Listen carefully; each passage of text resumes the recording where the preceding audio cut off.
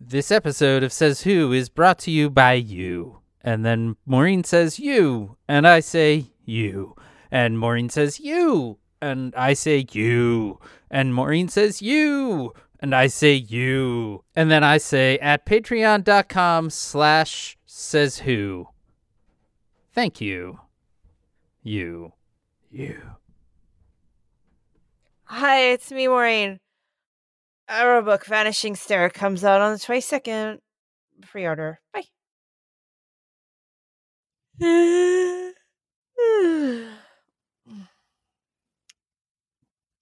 Hey, Maureen. Mm. Maureen. What? Hey, Hi. are you... Dan, what are you doing here? Are you going to bed? Dan, what are you doing here? We waited till after Trump's stupid speech to record. It's like 10 o'clock your time. It's not bedtime. It's Says Who time. How'd you get in, Dan? How'd you get in here? What's happening? I flew real quick. I flew over. But what? It's time. We gotta do we never did the episode, Maureen. How'd you get in? I have a key. What? Anyway, the point is we still need to record I'm in my jammies. What? It's late, but we still need to record. We What? waited. Remember earlier today when we recorded, that was only the interview. We decided it'd be a really smart idea to wait for Trump's address to the nation and record after. Dan, you're standing at the foot of the bed. It's dark and... Yeah. I mean, I put this flashlight on under my chin. God! Oh, God! It's fine. Just, we need to... you need to get up. We need to record. Dan? I had to get in the house somehow. It's nothing. We gotta do the episode. All right. Okay. We'll do the episode, Dan. Okay.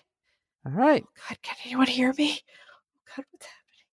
Says who?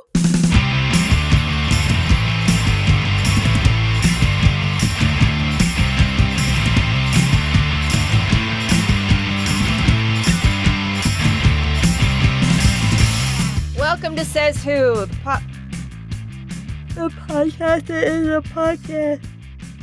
It's a waking up strategy. Maureen, you need one of those. I'm Dan Sinker. I'm Maureen Johnson, and I'm got my pillow. It is late. It is late night. 9:30. Fuck you, Dan. We're what, 2 hours past your bedtime at this point? Why don't you shut up? Shut up your dumb beardy face. Hey, don't be mad at me. Be mad at you. This whole thing was your idea. It's not my fault. I was perfectly content with recording an episode that had the possibility of being irrelevant due to Donald Trump declaring a state of emergency later that night. But no! Last night, you had to send me an email. No, I didn't. Subject line: potentially terrible idea. Okay, shut up, Dad. I'm so dark and cozy in the closet. Sent 1 day ago, 7:17 p.m. Oh. From Maureen Johnson. Subject: potentially terrible idea. Single sentence email. Do we want to watch this dumb speech tomorrow and record after it? I've got the receipts, Maureen. Look. So it's time to wake up! Oh, God! Wake up! Dan, I'm so tired. It's time. It's time! We watched the stupid fucking speech. Let's get that part over with. We watched it. Oh, boy. Yeah. Oh. I will say that before this, someone was a grumbly pants and didn't want to sit and watch his speech. Someone was me? Beardy no-nos over here. I don't want to watch the speech. I don't want to, Maureen. I don't want to watch it. And who was right? Like, I didn't want to watch it either. I just wasn't being such a baby about it. Ugh. I sat there and I took it. I sat there and I watched it and I gritted my teeth. I had Donald Trump in one window, and on my phone, I had Stormy Daniels folding her laundry live on Instagram. Yeah, I tried to watch that, but I couldn't get it to load. I think there were a lot of people watching that. Dan, one time my friend Keely and I don't know why we did this because this is the way we are. We decided that we had to watch that terrible Batman movie, the one with George Clooney. Oh, sure. Batman and Robin. Right, the really, really bad one. And it was so bad that we couldn't continue watching it. But at the same time, we'd made a pledge not to turn it off and not to leave the room. Yeah. So we kept trying not to, at one point we threw a blanket over the television. We we just made a pledge that we were not, there were beers involved, but we were just like, we have to, we can't turn it off. Yeah. But we physically can't watch this, nor can we turn it off. And yes, we ended up throwing a blanket over the television. So tonight I watched that while trying not to watch it, but at the same time I made a pledge to watch it. Yeah. I tried not to make it go in. We told you, says Whovians, that we would watch it for you. So this is what you missed. You missed a very sinusy Donald Trump. Kind of throwing his way through some kind of thick-nosed thing. And over enunciating everything he said. I'm gonna die. That was most of it. And then I spaced out for a little while, and then suddenly I tuned back in, and he was like, and this is the fucking president of the United States giving a, primetime thing, and he's like, and then this one person was bludgeoned in the face with a hammer, and they stayed alive. They pulled their eyes out and threw it into the fire, and then took their entrails out and wrapped them around their face.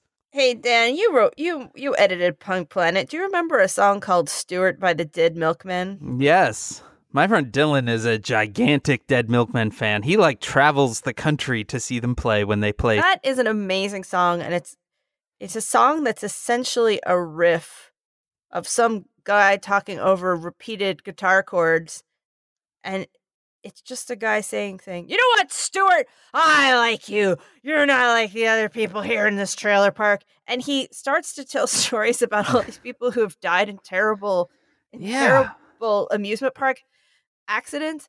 And they said, keep your head and your arms inside the twister at all times. But our boy, he was a daredevil. And he put up his arms and he said, look at me. Pow! He was decapitated. They found his head and his arms over by the snow cone concession. You know what, Stuart? Anyway, yeah, and that's what this felt like. Because he talked about one of the 3 terrible stories he told.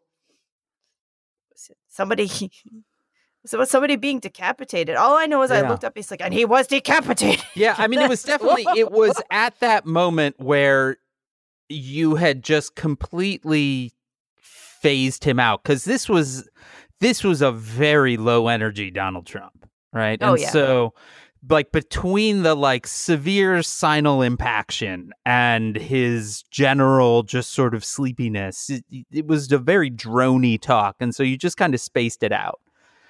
And then suddenly it was like, wait, what did he just fucking say? Do you remember, Maureen, for our younger listeners, in the days before the internet, if you wanted to see video of people dying, the one-stop shop was the Faces of Death video series? I do remember this, yeah.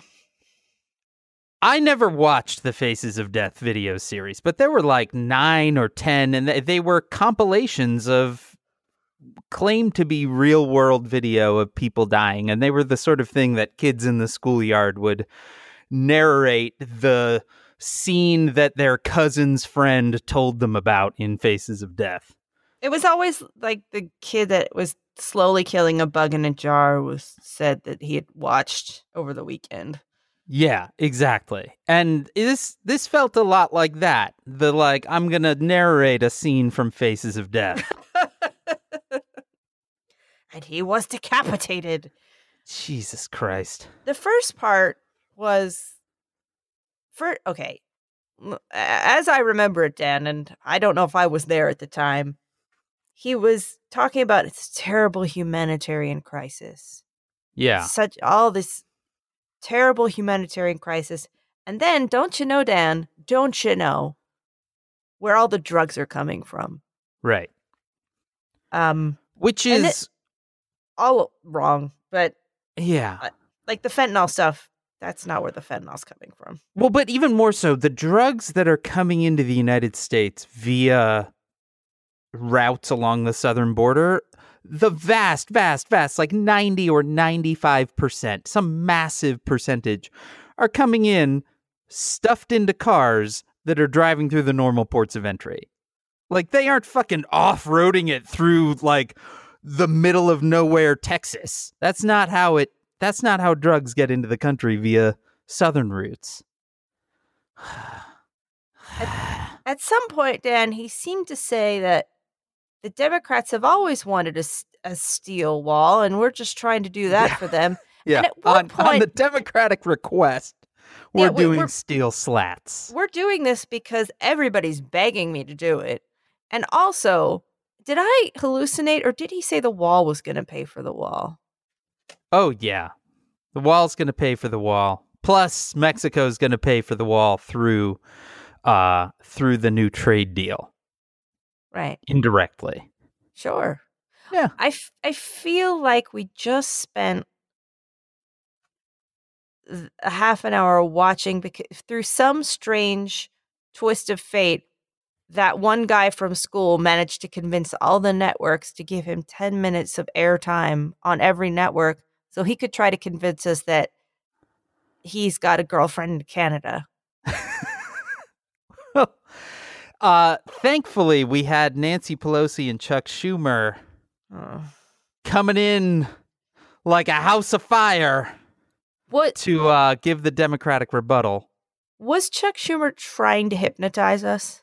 He had one eye kind of half closed and fluttering throughout. So if you did not watch this, so it's first, they are standing at one podium together, sort of crammed next to each other. They are bolt upright, unmoving, like unwavering from the position that they were in. The room that they are in is like a hallway. It was like, let's do this in the world's largest echo chamber. And positionally, they were sort of taking up the stances of those two little girls from The Shining. A little bit. Yes, exactly. It was a little bit like that. We had just ridden our big wheels up to them. Yeah, that's exactly right. Poor Dan, an innocent man, just rolled up on his big wheel and stared up at these two and went, "Do you know what the wall is for?" And they said no. No, but they more said, no. No, we do not know what the wall is for. The wall is, let us talk about reopening the government of the United States before we talk about a wall. There was a definite, it had a definite kind of Addams Family vibe about it. It did. It had somebody said, you know what's really cool about this? This is a Chuck Schumer and Nancy Pelosi animatronic. I'd have been like, oh, that explains a lot. You know where I would have done it, Dan? If you and I, let's say we're in that position and you and I have to give the rebuttal. You know where we're giving it from? Where? Hooters. Yeah. There you go. Why not? Did you know that there is a whole line of like new school Hooters? Neuters? Neuters. Yes. Neuters. Anyway, can we be done talking about this talk? Nope. It was the fucking worst. Okay. I want to cheer you up with something, Maureen. I want to bring you back to New Year's Eve. You're lying to me. I'm not. I want to bring you back to New Year's Eve, which New Year's Eve has a special celebration attached to it. Because New Year's Eve is also Donald Trump Jr.'s birthday. Oh, boy. It's a special day.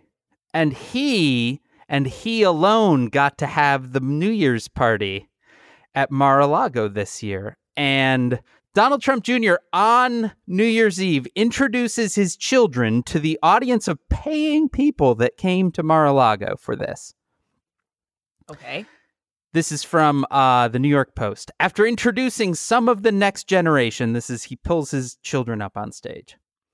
Dojo said, quote, "One day you guys will be doing this and I will be in a wheelchair. You will push me off the stage to get to the mic because you can't help yourselves because you're Trumps and you want the mic." That's nice.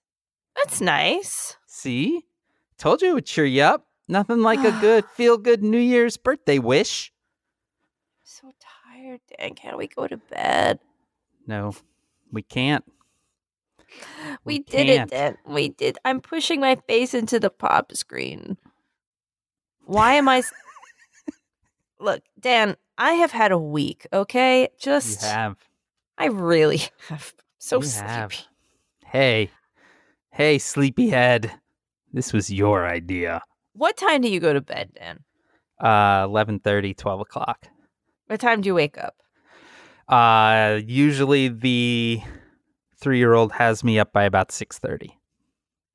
You ever nap, Dan? I do. I try to grab 15 to 20 minutes later in the afternoon. Yeah, you're not helping my case. Why? When do you go to bed? Shut up, Dan. Don't laugh at me. I'm just curious. Shut up. No. Well, now I can't not laugh because you told me not to laugh. Shut the fuck up. God damn it. The worst. I'm not the worst. You are. You are. Okay. Okay. Generally, we kind of adjourn for the evening. We have headed towards bed at 9:30. That's luxurious. And we are normally asleep between 10:30 and 11. There you go. That's not that bad. When do you wake up? No later than 3 p.m. Okay. Well, so you got like 5 hours. It's like 5 solid hours before you got to change into jammies. Before I always referred to the medical incident, the incident when I was different before. Yeah. I was like a midnight 1 to 3 a.m. kind of person. And then suddenly my body was like, nope, you're not going to be able to stay awake for very long. And in the beginning, I was very rarely out of bed. Then it was, 6 p.m. bedtime, 7 p.m. bedtime, 8 p.m. And it just kind of stuck that I had to go to sort of rest earlier. So I became someone that went to bed earlier. Did you, at that transition point, did you buy yourself like really luxurious night clothes?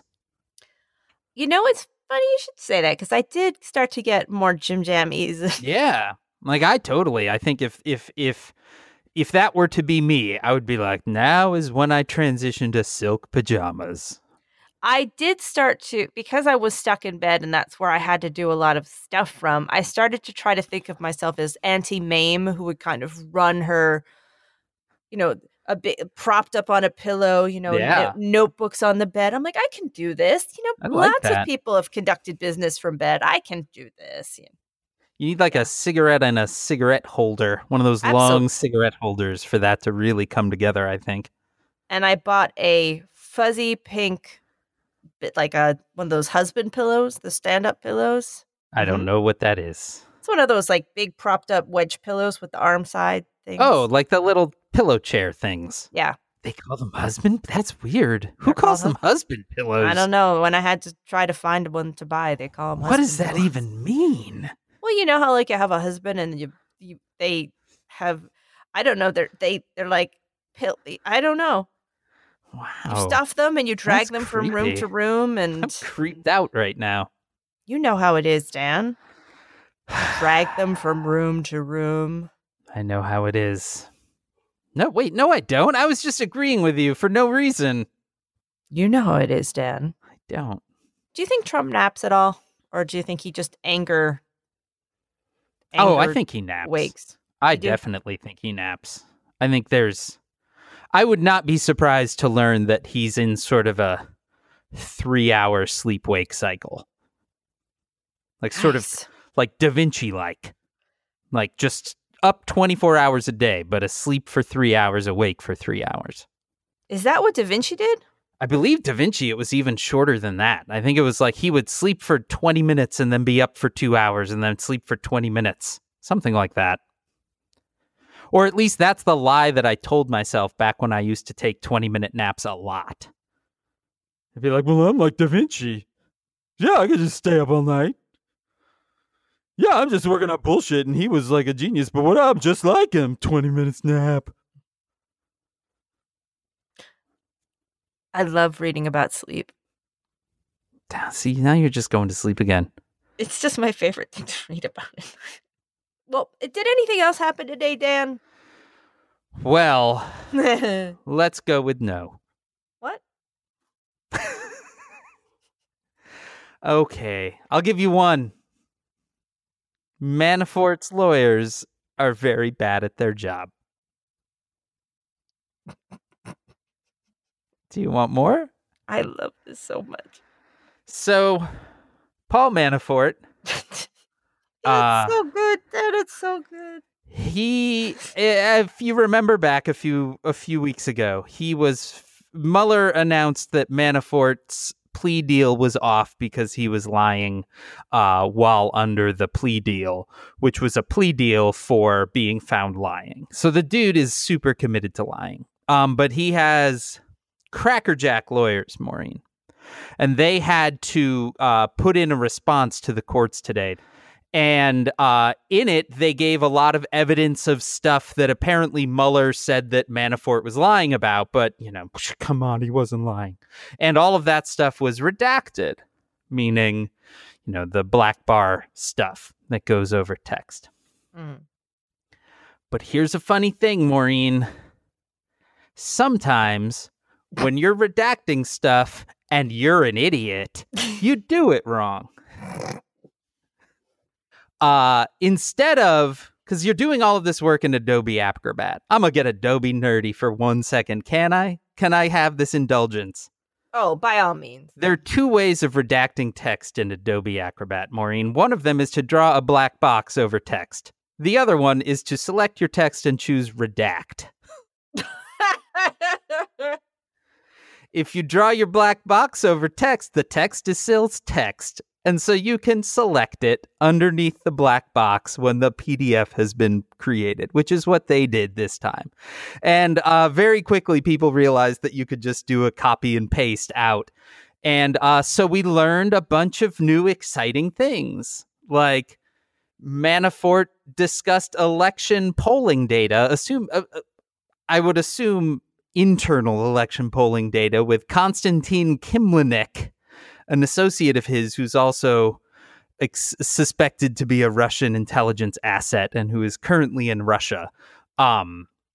He also discussed a pro-Ukrainian peace plan with him in Spain.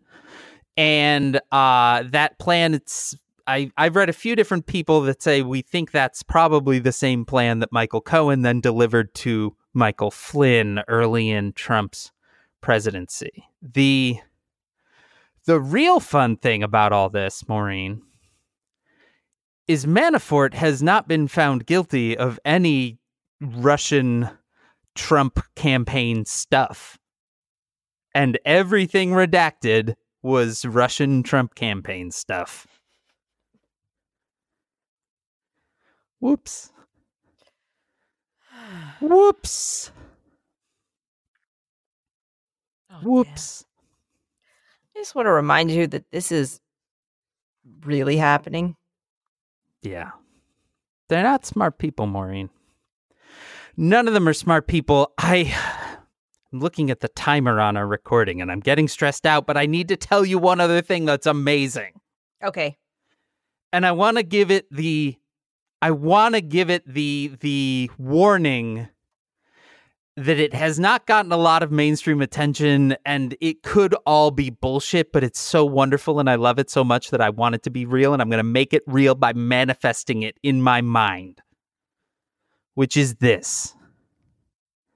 Speaking of Da Vinci, Maureen, the most expensive painting to ever be sold at auction is a Da Vinci painting. It was sold a year or so ago for $450 million.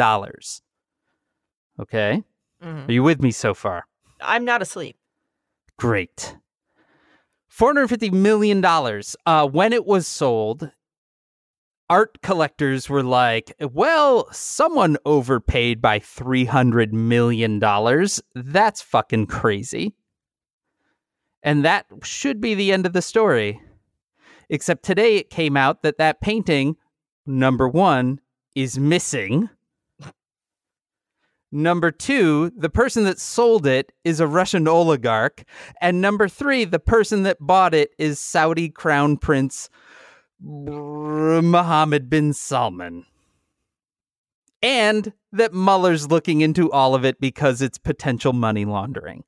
Are we in an Inspector Clouseau film?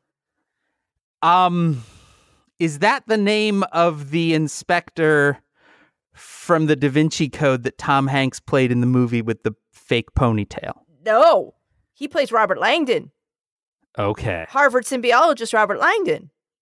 Okay. Your voice cracked there in passion. Dan, I know a lot about Harvard symbiologist Robert Langdon. He's the guy who wears turtlenecks because he's afraid of ties. Because they look like nooses, and he goes everywhere in his loafers, and he doesn't want to run fast because he'll slide in his loafers. Are these real character points? Yes. I know a lot about Robert Langdon. He just wants to be left alone. He just wants to swim and grind his own coffee by hand and not have anyone talk to him, but people keep calling him up, asking him to solve symbiology. It's a crime. He doesn't like it. He doesn't like risk. He doesn't like elevators or escalators or small spaces or cars or speeding or running. He hates it all, Dan. This is a very multifaceted character. He hates risk. And he loves like symbols. Like the game? No, because I hate Risk the game. No, not like the game, Dan. Oh. Are you sure? Yes, Dan, I'm sure. Because it takes forever, and it's just fucking stupid. And like in hour 5, all you're doing is grinding the other person into pulp. I just don't make me yawn at you. It's so dark and cozy in here. So well, late, Dan. Maureen. It's 10 o'clock, and no one's ever been up at 10 o'clock before. Before you fall asleep, Maureen. I'm not falling asleep. Before you fall asleep, I want to remind you that earlier today, we talked governmental shutdown with BuzzFeed's Lisa Tozzi, and if it will ever reopen. Lisa is super smart. She's the global news director at BuzzFeed News. Previously, she was at a little regional paper called The New York Times, where she contributed to small stories like the 9/11 attacks, the Iraq War, and Hurricane Katrina. We got her on a call with us just before the BuzzFeed team had to go figure out how to cover this piece of shit speech that we waited too long to watch. Let's go hear from Lisa.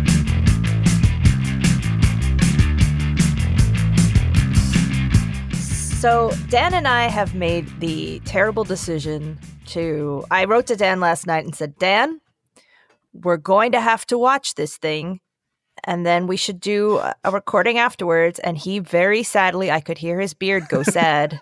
He said, yup, that's true.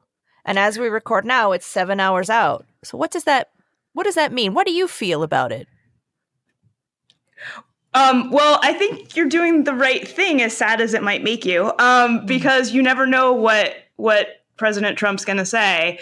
There's been a lot of speculation for days. Will he call this a national security crisis? What kind of, language will he use? Will he make things up? Will he not make things up? How do the networks handle it? There was an early report that some, reporters who had looked at the speech didn't see that national security crisis language in the speech. But like you said, it's 7 hours from now. Anything can happen. We never, ever know what's going to happen. That is the theme of the past few years. So we have all lived through the same 2-year timeline. Let's take that as as a given. It occurred to me this morning when I was attempting to do other work, but couldn't stop thinking about all this stuff. Like, it feels to me like it is exponentially more bonkers suddenly. Exponentially more bonkers is basically a key chapter in my memoir. I think the stakes are up all the time, and every time we think that this, I guess we're at crazy. How much more crazy could things get? There's the ante gets upped, and so I think the shutdown situation is wild, and we're on day 18, and there's really no sign of any kind of breakthrough coming anytime soon. The longest shutdown was 21 days in 1995. So, we're heading towards that. Trump loves to break records, so maybe that's what we're going for. I don't know. Things are always in a state, feel very much like they're always in a state of chaos. And one could argue it's been 2 years. I like to say that it started in November 2015, and things have just been ratcheted up ever since then. This one really feels like a story problem, where you've had one character who has a stated desire. He wants a wall. And now we have an intractable problem, and we don't... How long do you think this is going to... If you were saying right now, like, Lisa, you have to tell us how long this is going to go on, and you have to pull a number out. People keep asking me this, and it's really hard. It could go on a month, maybe 2 months. I do think that, this week, 800,000 federal workers are going to miss their paycheck, and there's going to be some pressure that comes from that. I think, the Secret Service and the TSA and all these people that are here to protect him and us and, are not getting paid and having to do their jobs. And I don't feel like that's, something that is sustainable. I'm particularly excited about having to fly this week. Yes. Yeah, I'm flying next week, and I'm really looking forward to it. Yeah, I get on a plane tomorrow, and I'm like, maybe I'm not coming back. LA's nice in January. Yeah, I'm about to go on a book tour. I'm going to be in all kinds of airports. Yeah, you're going to have the best time. Woo! Hopefully, there's some kind of breakthrough. I don't know exactly what that or when that will be. I mean, I think that's the difficult thing, right? No one can, we have all these, journalists and pundits and members of Congress and, just kind of everyone is in the same space where they're not quite sure what the breakthrough moment is going to be or how we're going to get there. Yeah, it doesn't even seem like anyone's even having real negotiations to reopen the government at this point. Yeah, there was some activity over the weekend, but it really didn't seem to take. So I think the Democrats are going to try to pass some bills to get people paid. I don't know how much longer the president and the White House can continue to like dig their heels in and just say like, we're not going to do anything until this wall happens. If there's going to be any kind of political pressure or pressure from, from anyone in there, to kind of ease up on that. I didn't realize that the Secret Service was among those not getting paid. I was reading earlier that the Secret Service is federal workers are not going to be paid, and they're going to have to do their jobs without being paid. There's some concern about that. I wonder if they're going to start saying things like, "Oh, well, I got paid. I'm feeling real sleepy and unattentive." So I heard that somebody, there's been stories about airport, people in airports asking like, do they need to take their shoes off? And and TSA agents are like, I don't care, do whatever you want.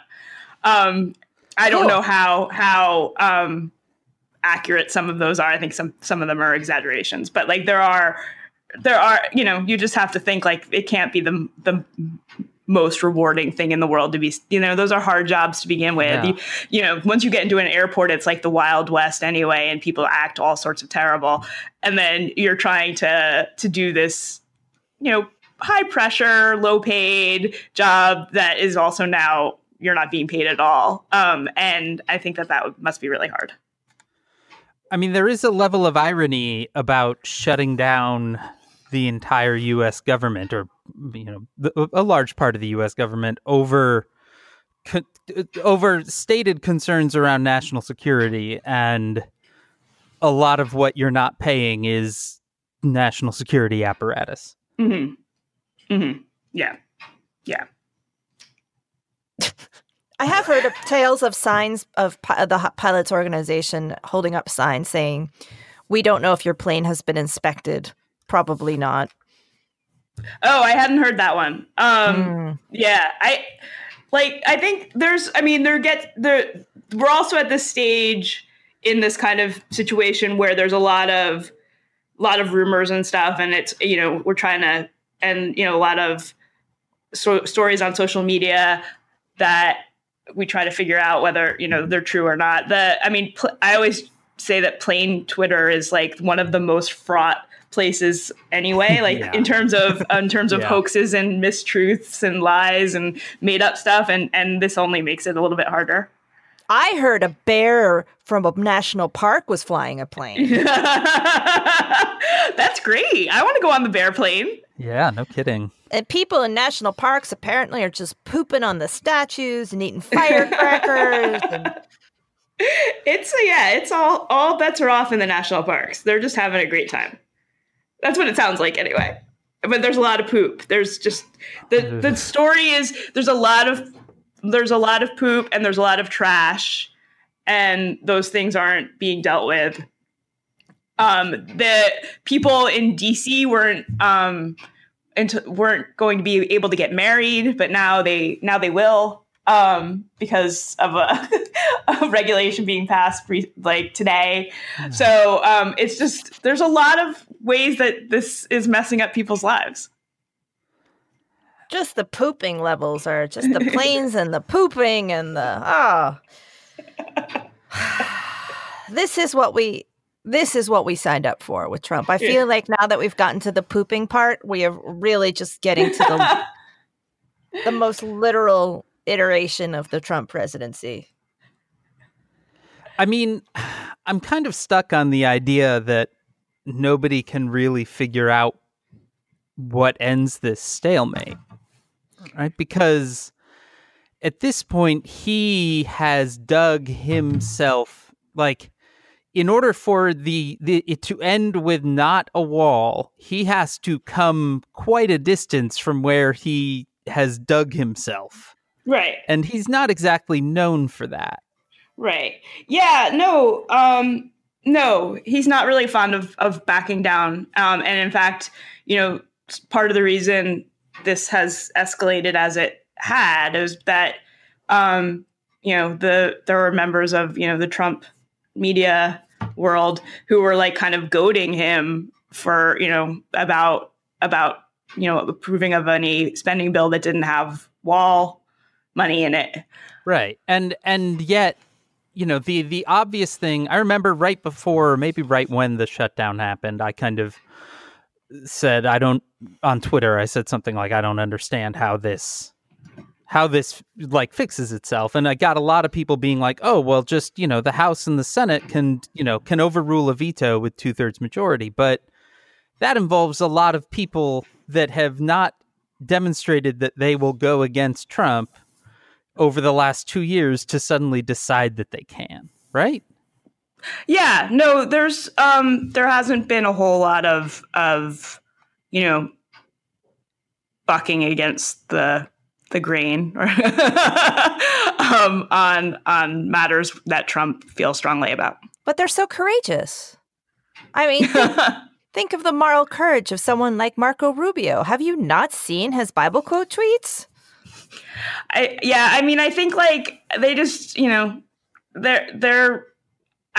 not sure what the end game is going to be. I really don't. I wish I had an answer for you. I wish I was like, this is exactly how it's going to play out. Yeah. But I have no idea. And that's basically like 80% of my life these days is like having really no idea how things are going to play out. I mean, so an interesting factor in the, like, I don't, as you said, like, I'd really, 80% of the time, I don't know what's happening, is we're also now at a point where there are all sorts of new dynamics in play, right? Like there's a new White House chief of staff. There's a, soon to be new attorney general on top of an already new acting attorney general. There's a new secretary of defense. There's an entirely new and vocal well, there's not and yet ready to fight like, there isn't. They're all acting. They're all acting. Yes. Yeah. I mean, but there are new people in there are new people roles. Like playing those parts. Yes. Yeah. And yet there will be new people even then. So like the real senior leadership is almost all new. And then the House is all new. Like, so it's like, even had this been 6 months ago when we at least understand the pieces in play, now it's like, what even is the rule of this game? Right. Yeah, no, I think there's a lot of variables now, and we're all just gonna have to see how it plays out. What if we really don't want to? Listen, if I have to, you all have to. Dan, I've told you before, it's not an option for this not to be happening. I really want it to be an option. I'm sorry. I mean, it's not my fault, but I feel bad nonetheless. How does being a journalist feel? Like, how is the feeling different from before times? Oh, I thought you were going to say, how is it feeling different from being a normal person? And I'm like, I don't know. I've never been a normal person. Before times, things have been crazy. Like, things have always been crazy. I am in like breaking news and the internet and things are just hectic and stuff a lot. There's just there are always added layers of wackiness. And one thing, my dad had a restaurant. I grew up in restaurants, and I tend to think in restaurant metaphors.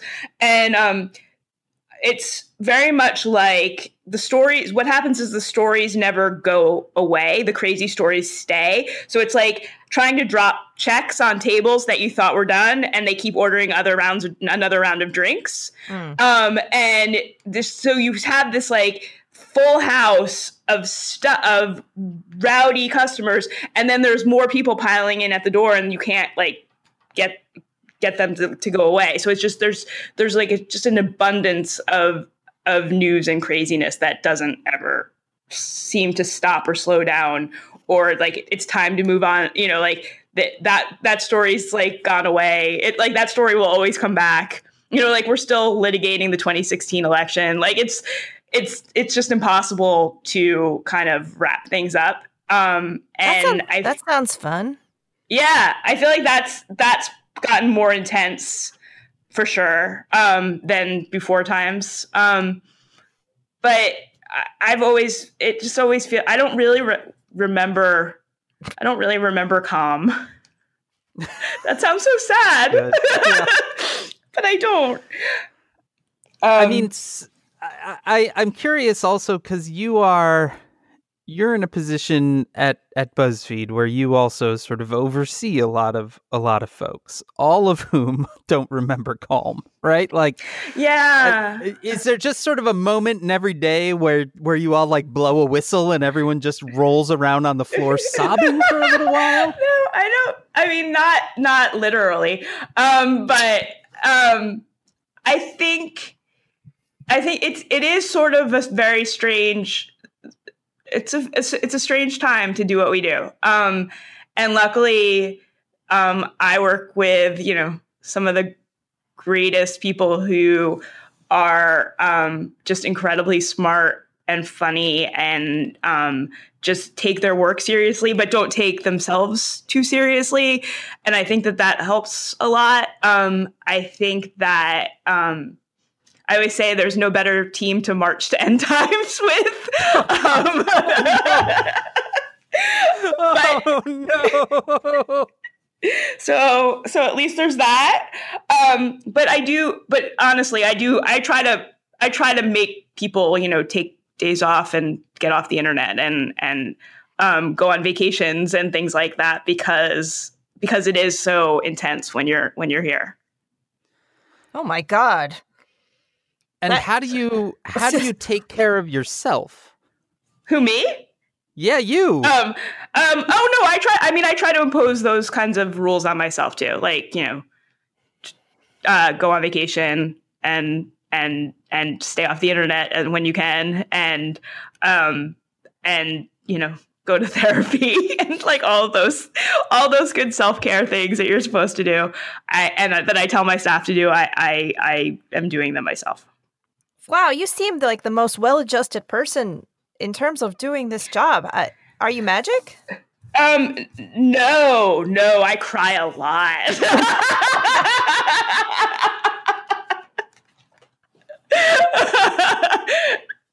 Oh my God. But honestly, like there is obviously, as bonkers as my job is, I love my job. I love a lot of things about my job. I love the people I work with. So that helps a lot. I have a very nice husband and a very good dog. Like those things help a lot. They do. But yeah, I mean, there's obviously, if I didn't like what I did, I couldn't do it. But there are just certain aspects that I could do without. I think we're all just kind of figuring out how to adjust as the rules keep changing and the pace keeps accelerating all the time. You guys had a role, obviously, in publishing the Steele dossier. Yeah, we published it. Yep. When I say that a would role, be the role. That's. Look, I was trying to sound fancy, and then in the end, I was like, "Well, you guys did that." Yeah, no, I mean, I think we've always stood by the decision that we made to publish it. And I was, I'm proud to work for a company that supported that decision and, supported even when, other people weren't happy with us. And we were taking kind of a beating from some of our colleagues in the press. I think Ben Smith, my boss, and other people here really stood firm, and it's good to work with people like that. Well, it seems that more and more things are proving true. So I got to ask you, is it out there? I don't know. I actually don't even know. I don't know anything more than what we've published. I mean, that's essentially true with all of this. Yeah. Right? Like none of us know anything until you all publish something. I mean, that's the role of, that's a big role of journalism, right? Is to tell the public what's going on and make people aware of what high-powered people in government and business and the film industry or whatever are talking about or doing, and I feel good about that. And as All the President's Men has taught us, is it also to kind of sneak around people's doorways at night and kind of jump in their house and try to steal their cigarettes and get them to talk? I'm always jumping into people's houses and stealing their cigarettes. Saying, I just have a few more questions. It's a real problem I have. The cigarette thing is getting harder and harder, though. It's like, no, come on, really? Like, maybe you've got one in an old jacket? Come on, you must have one somewhere. Yeah.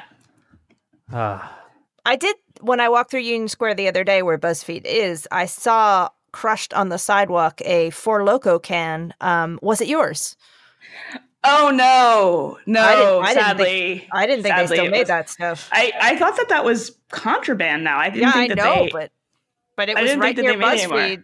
So one of you was like, somebody had it. It wasn't me. I didn't see any Four Loko in the refrigerator upstairs. Whatever you guys need to get through the day, we're all thanking you for your services and whatever you need. Thank you. Indeed. And Lisa, I know you've got to jump to a meeting to figure out how to cover this speech that's happening in 7 hours. I do. So we will let you go, and thank you so much for joining us it was today. My pleasure. My pleasure. Good luck tonight. Indeed, and you as well. Too.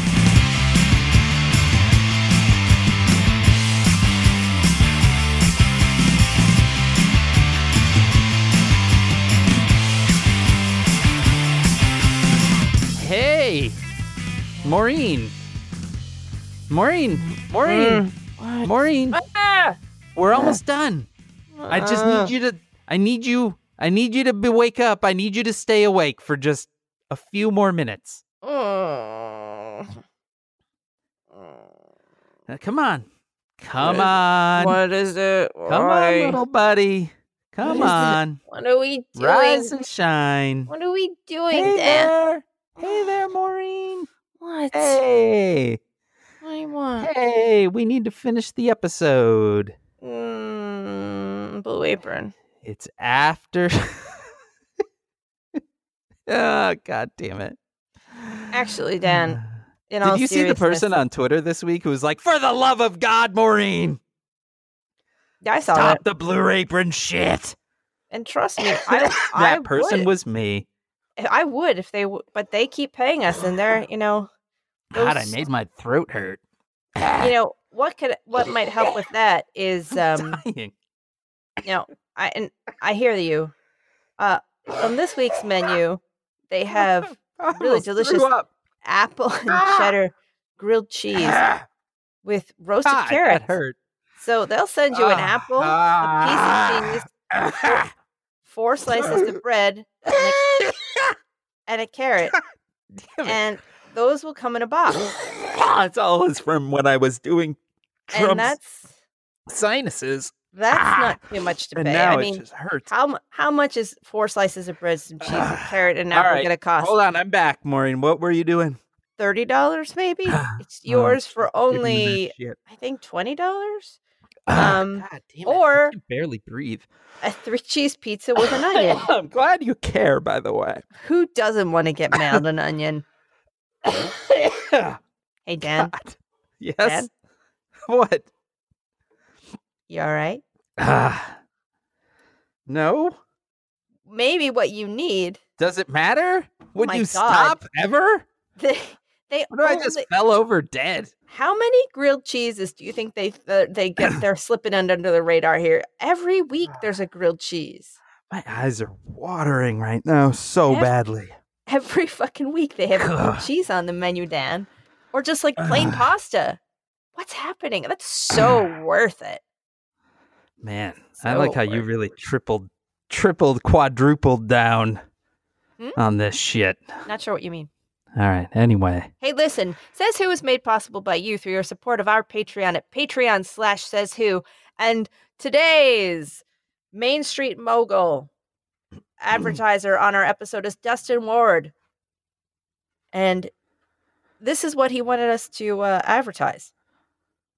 I would like you to advocate for adopting pets from shelters versus buying them from puppy mills. Approximately 1.5 million shelter animals are euthanized each year. It says, further, could you do your best Bob Barker impersonation and espouse the importance of spaying and neutering our pets? Sure thing. Hey, everybody, you should spay and neuter your pets. I'm Bob Barker. Man, it was like I was at The Price is Right. Roughly 6.5 million pets enter shelters each year. And he's right. My girl Zelda is a rescue. Our girl Spotty is a rescue. That's the only way. There's no reason to be buying an animal when there are just millions of animals out there that need a home, and they are so happy to go home with you. And it's just the greatest thing you can possibly do. Honestly, it's so good. So for sure, visit your local animal shelter. It's just one of those things that as soon as it occurs to you, nobody should be buying an animal. Yeah. And you should just go to their shelter and adopt one. I mean,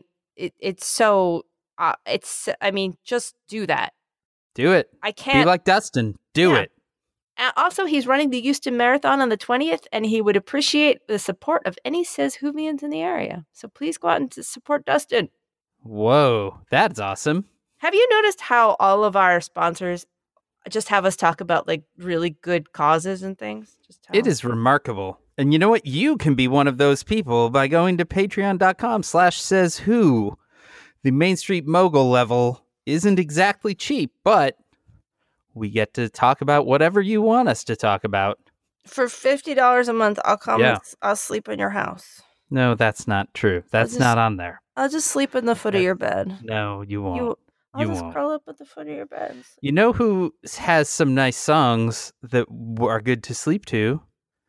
I mean, not many, but a few that are kind of slow and charming is Ted Leo. Do you think Ted Leo would let me sleep on a sofa? I'm positive. That's the kind of upstanding good guy Ted Leo is. He would, without hesitation, not only would he let you sleep on his sofa, Ted Leo would say, I'll sleep on the sofa, you sleep on the bed. Oh, man, thanks, Ted. And he performed our theme music. You know who'd let you sleep curled up in their little nest? Darth. Because Darth is a red panda. In their habitat, in their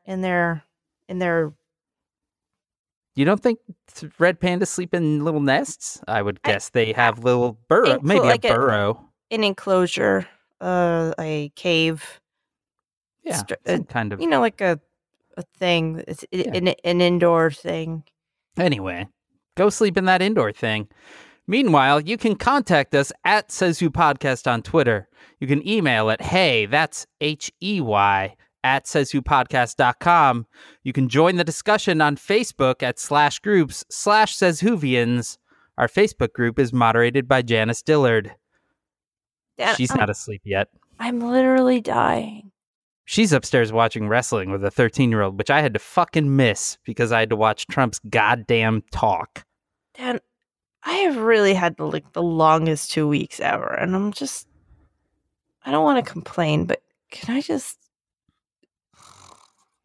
All right. You just tuck in. I'll finish it up, Maureen. Want to see us live? We will be at the PodX conference in Nashville, May 31st to June 2nd. You can get your tickets at podx.com/sayswho. If you get them that way, they know we sent you. Blue Apron. And then they love us even more. Blue Apron. Here's another thing. What? No, you sleep, Maureen. You listening, spread the word about Says Who, and please subscribe in your various podcast applications of choice.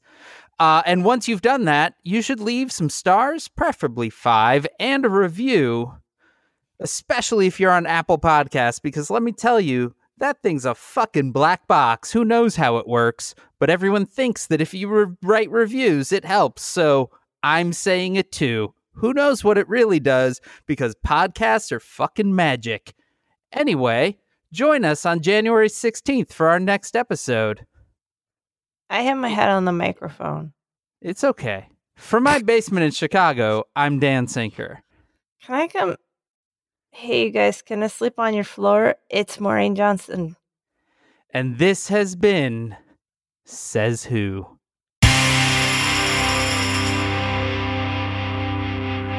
Do the impression again. Which Do it. impression? What? Trump one. The Trump one. God, Jesus. Jesus. And then they're gonna chop off your balls and stick them in your mouth and make you eat them while they point and laugh. Jesus. Oh my God.